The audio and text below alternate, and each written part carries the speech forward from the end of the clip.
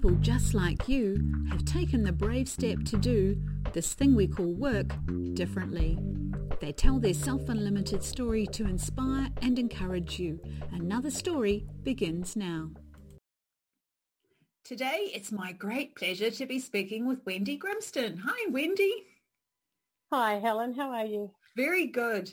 Now, Wendy, we're going to have a conversation today because of something I saw you post on LinkedIn, and you were telling a little bit about how you came into the workforce. And what really struck me about it wasn't normal. Now, there probably are a few people who haven't done something normal, and I'm one of those people, but it was so refreshing to see what the response was, because for a lot of people, it's like, oh, I'm not alone. So maybe we could kick off by starting where you tell us about, what you posted, why you posted it, and your thoughts about that reaction, and let's go from there. Oh, thank you. Yeah, I'd love to. I just decided to acknowledge the fact that I had been in the workforce for 40 years. I decided that, and something I wouldn't normally do, but I just thought, you know what, I'm really proud of it. I think it would be helpful for people, and just to share and be proud of my journey. As you said, it wasn't what you would necessarily call a normal journey, as in my path was slightly different to some of my peers and other people that I know and in the workforce. So yeah, that's where it all started. I shared about the fact that I started my first role at 15 and a half, and I moved into a role in the New South Wales Public Service. And I remember my mum and dad saying that's a great role for a girl from the country. Yeah. So that was where my career started. So maybe you can give us some context. You say from the country. So what was the country? I grew up in a small town of about 3,500 people in northern New South Wales. And left school in year 10, which is fourth form, 10th grade, depending on where you grew up and where you went to school. And I had a really fab upbringing. That was my next path. And in my little town and in my family, getting a job was really important. And there was no opportunity to go to uni out of school just because mum and dad quite simply couldn't afford it. So I got this great job, and as I said in my post, I left my hometown and moved 3 hours away, and I was armed with my typing certificate with my speed of about 78 words per minute, I think it was, I said, but I had a 98% accuracy level, and I was so proud of that. Brilliant, yeah. But I imagine there'd be some people who maybe of a younger generation who are listening and kind of like, this sounds a bit weird, 15 and a half, leaving home. Typing certificate. Why does people need a typing certificate? So maybe you could just give a little bit more about the context of the world as it was for you at that time. Yes, getting a typing certificate was considered to be a really important piece of paper, especially for a young lady starting out her career. And most roles at that time required you to use either a manual typewriter or an electric typewriter, which was very exciting because we got one of those about 6 months into my new job. So that was like getting a new computer almost in those days. Yeah. So having a typing competency certificate, as it was called, was very important. And I actually went to typing school at night in my last year of school. Yeah. Oh, wow. One of the things, because I also did typing, and I know I have younger nieces and nephews who look at me like, seriously, you spent a year and a half at high school doing typing. How difficult was it to learn to type? Because they had no typing lessons. And I pulled out one of my certificates a few years ago. And on the back, it reminded me, we didn't actually only just learn typing. We learned how to compose a business letter and compose a memo and many other administrative skills. And it probably would have been better to call it sort of like a business administration certificate, not a typing certificate. Yeah, pretty much. I would agree with that. And I think the other claim to fame with your typing certificate was we learnt to touch type. So I still don't look at the keyboard when I type, which absolutely blows people away who haven't learnt to touch type. And so I still do the ASDF. I line my fingers up on the keyboard. Oh, well done. It is a really good skill. Yeah, there's no doubt particularly, I don't know about for you, but I do find with us being a lot more online now where people might be chatting, I can type really quickly in response to things, and people are like, hang on, slow down, I can't keep up. It's like, because I can touch type. Yeah. And I'm like, what's taking your time? Yeah, so a good skill to have and yeah, built up over the years. So very different claim to fame, I guess, but it was also something to be very proud of at the time. Yeah, indeed. So before we come back and follow the line about other things that you did after that, do you want to comment on maybe the reaction of people when they saw your post? It was astounding. I had, you know, we get told not to count these things anymore, but I had over 300 people click a like or a love or a, you know, Wow. clap. And then I had something like 80 or 90 people take the time to respond, which I thought was just wonderful. But when I had a look at the data, there were around about 12,000 views of my post, Wow. which stunned me. I was amazed. Yeah. So I'd like to think that it held some interest for people and that it was a good thing to do in the end. Do you remember what some of the comments were? There people who were kind of like, well, that's so different, or well, that's so similar? There were some pretty much around both of those, but there was also a reaction of congratulations, what a wonderful journey you've been on. And I guess that said to me that the parts where I wasn't so sure were that interesting or that big a deal, other people reacted to probably more than anything. And then I had really lovely ex-colleagues and colleagues say that they were so happy to be part of my journey, and Wow. that was really wonderful. Yeah, Yes. yeah. So it was very uplifting. It was, when I was a bit hesitant about whether to do it, it was one of those moments when, just doing it is what sometimes is the best thing, because there was such a lovely reaction. So maybe before we go to coming forward, people listening to this might be wondering, oh, well, maybe Wendy's just a person who does typing now, 40 years later, but you're in a very, very different role. So maybe you could give some context of what you're doing now and then how that juxtaposes to that journey. I'm not a typist anymore, but I type every day. So that skill's always going to be there. I am a senior change specialist and a communication specialist. So my day consists of helping people understand and progress through changes. I'm working on quite a technology-driven project at the moment. So there's a mix of technology, but there's always that people component to change. And, the written word is still a very key part of what I do. So being able to type has followed me wherever I've gone throughout my career. And would it be fair to say that it would be generally classified as a professional job? I am. That's exactly right. And the expectations of my qualifications are very different to what they were when I started my career. So, having tertiary qualifications and or 10 to 15 years experience is what's expected in the role that I perform now. So, yeah, it's very different from where it was when I started out 40 years ago. So maybe we've created some intrigue in what happened after the typing job in the public service. Yeah, well, I did start with a TAFE course for public relations, marketing and research. And I did that at night while I was working. And that was great because that did give me a new qualification that, was well regarded when I started applying for other roles. So I left my first job and moved back closer to home. My father was quite unwell at the time, so it felt like a good thing to be closer to him and my family, but still in the public service in New South Wales, and moved up to a lofty role of office manager, which was then my career for quite a number of years after that. So I moved to Sydney and worked in varied government departments in those office manager, senior admin.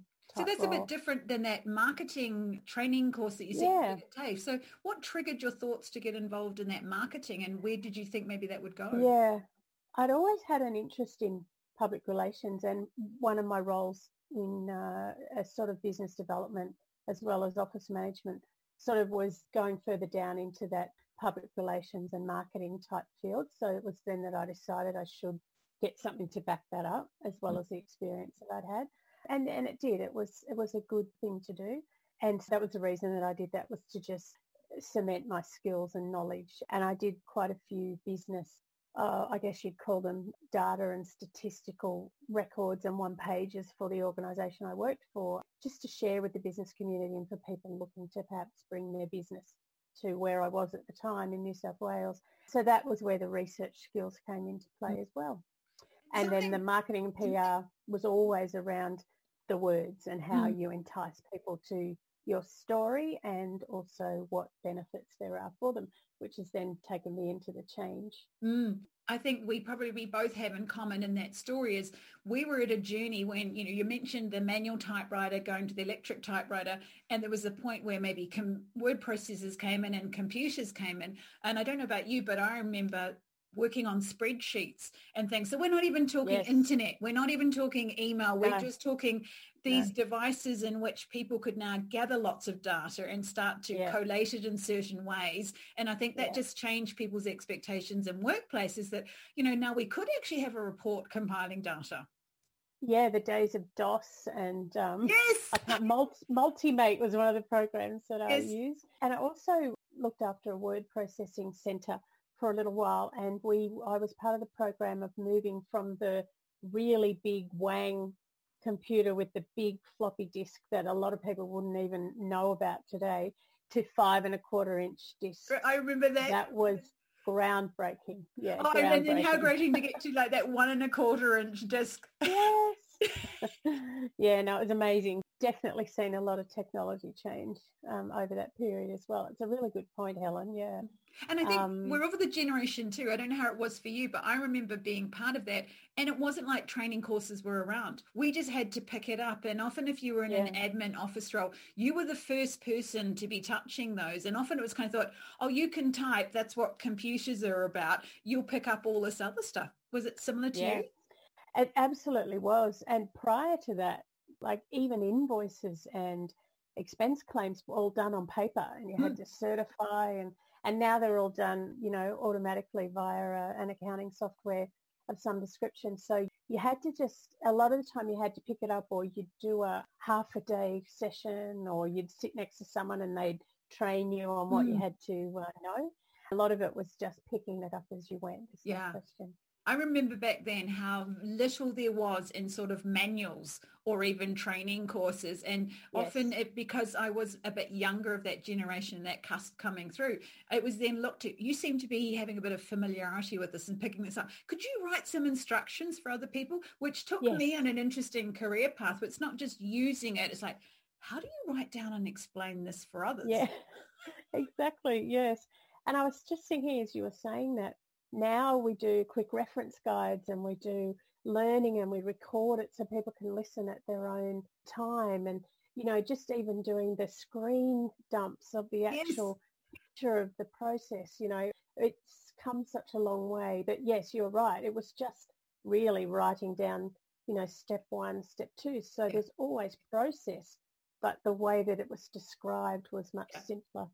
And different too, because I remember when screenshotting came, it's like, what a dream. I no longer had to explain to people something up on the left-hand side to the right that kind of looks like something. Now you just put a screenshot and point an arrow. Because, of course, back then, people didn't really, mouses were kind of new, but even just to kind of describe click on something. Like, what do you mean click? Things that we take for granted now that were just such kind of big obstacles for people, both for yourself to learn, but if you were teaching and supporting others. I think one of the things that I find so interesting is things like just whether it's a click or a double click, and people of different ages and generations.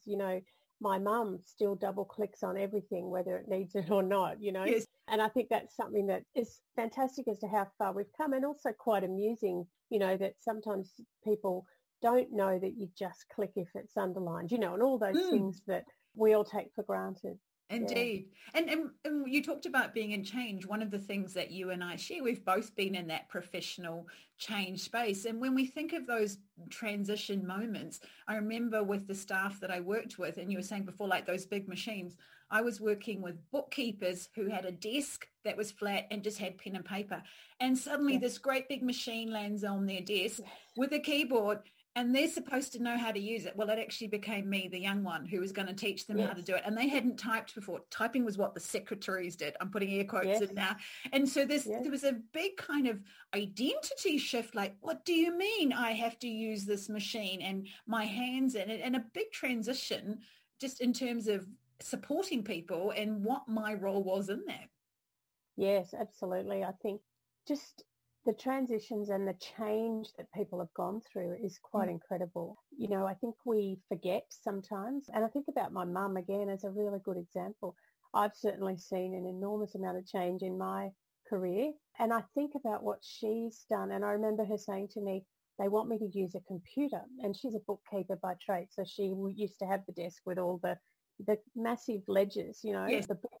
And she said, they want me to do it all on a computer and I'm not going to be able to do it. So I think I might have to leave my job.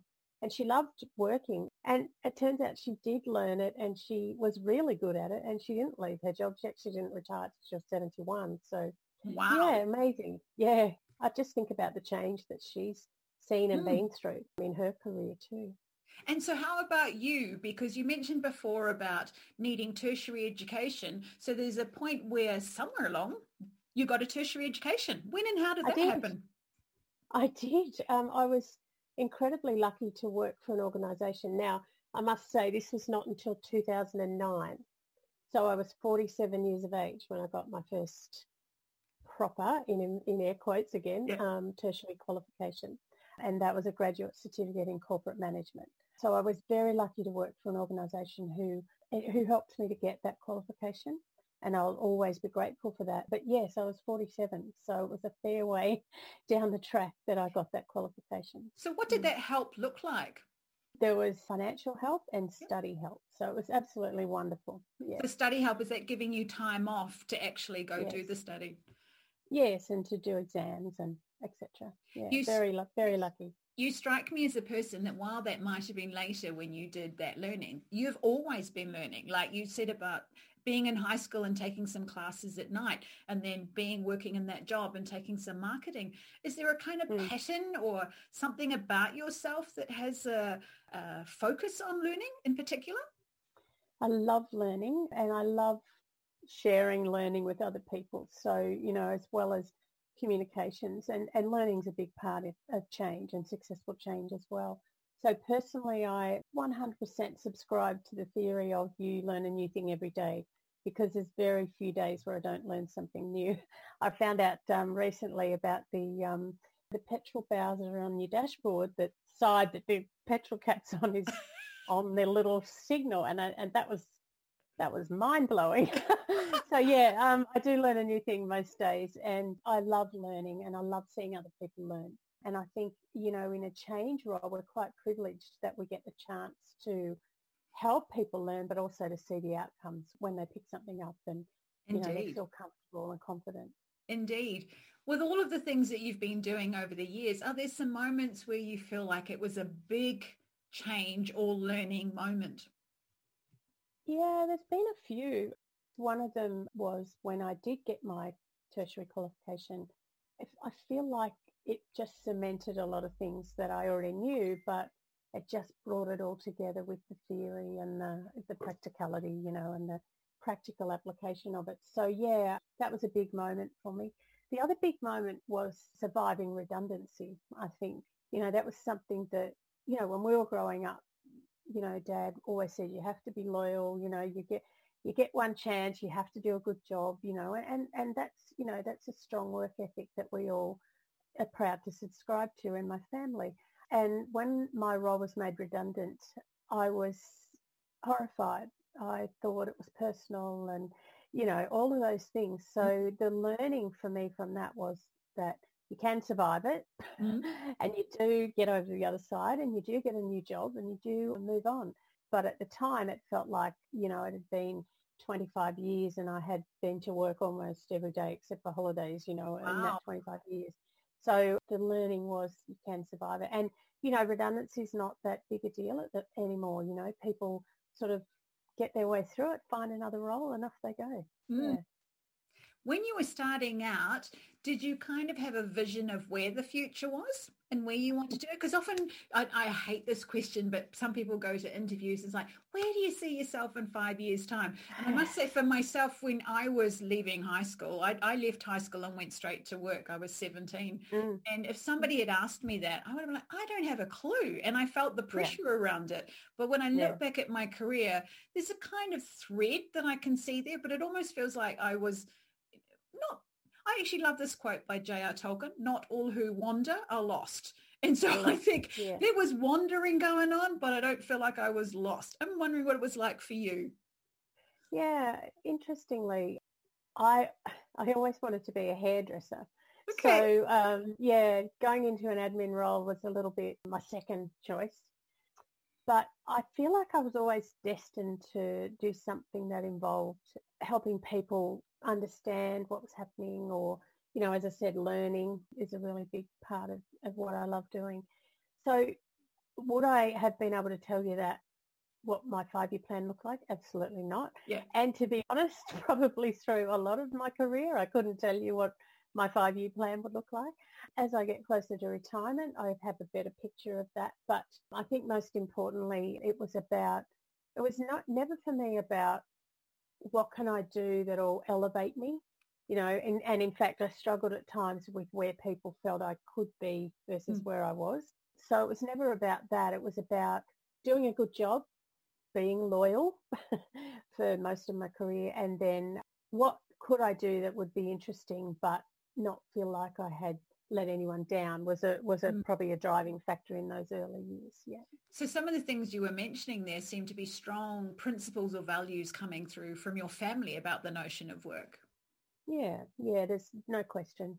We grew up in that strong work ethic, which I'm really proud to say we did, and it definitely set us up. And same with I'm a twin, I've got a twin brother, so he went off to get his trade, which was a butcher at the time, and I went off and joined the public service. We went off with our very strong work ethic and, a real desire to do well, which I think everybody does, but it certainly was something that was instilled in us as we were growing up.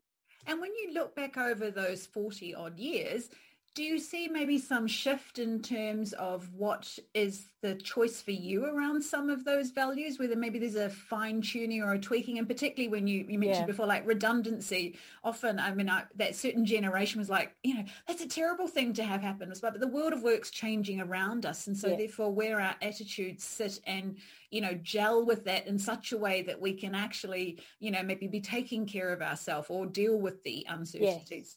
So what sorts of shifts or things have you noticed for yourself? I think my work ethic is still there, but it's not about loyalty to one employer. It's about loyalty to myself and also what I'm achieving for that employer at the time, and that it's okay to make a decision to move on, and it's okay to be your role to be made redundant. You will be okay, So I think that's probably the biggest shift for me, and that the work ethic is definitely still there. But over the past 12 months, not surprisingly, I've really dug into the wellness and taking care of yourself more, and it's all right to not be okay at times, and to let people know.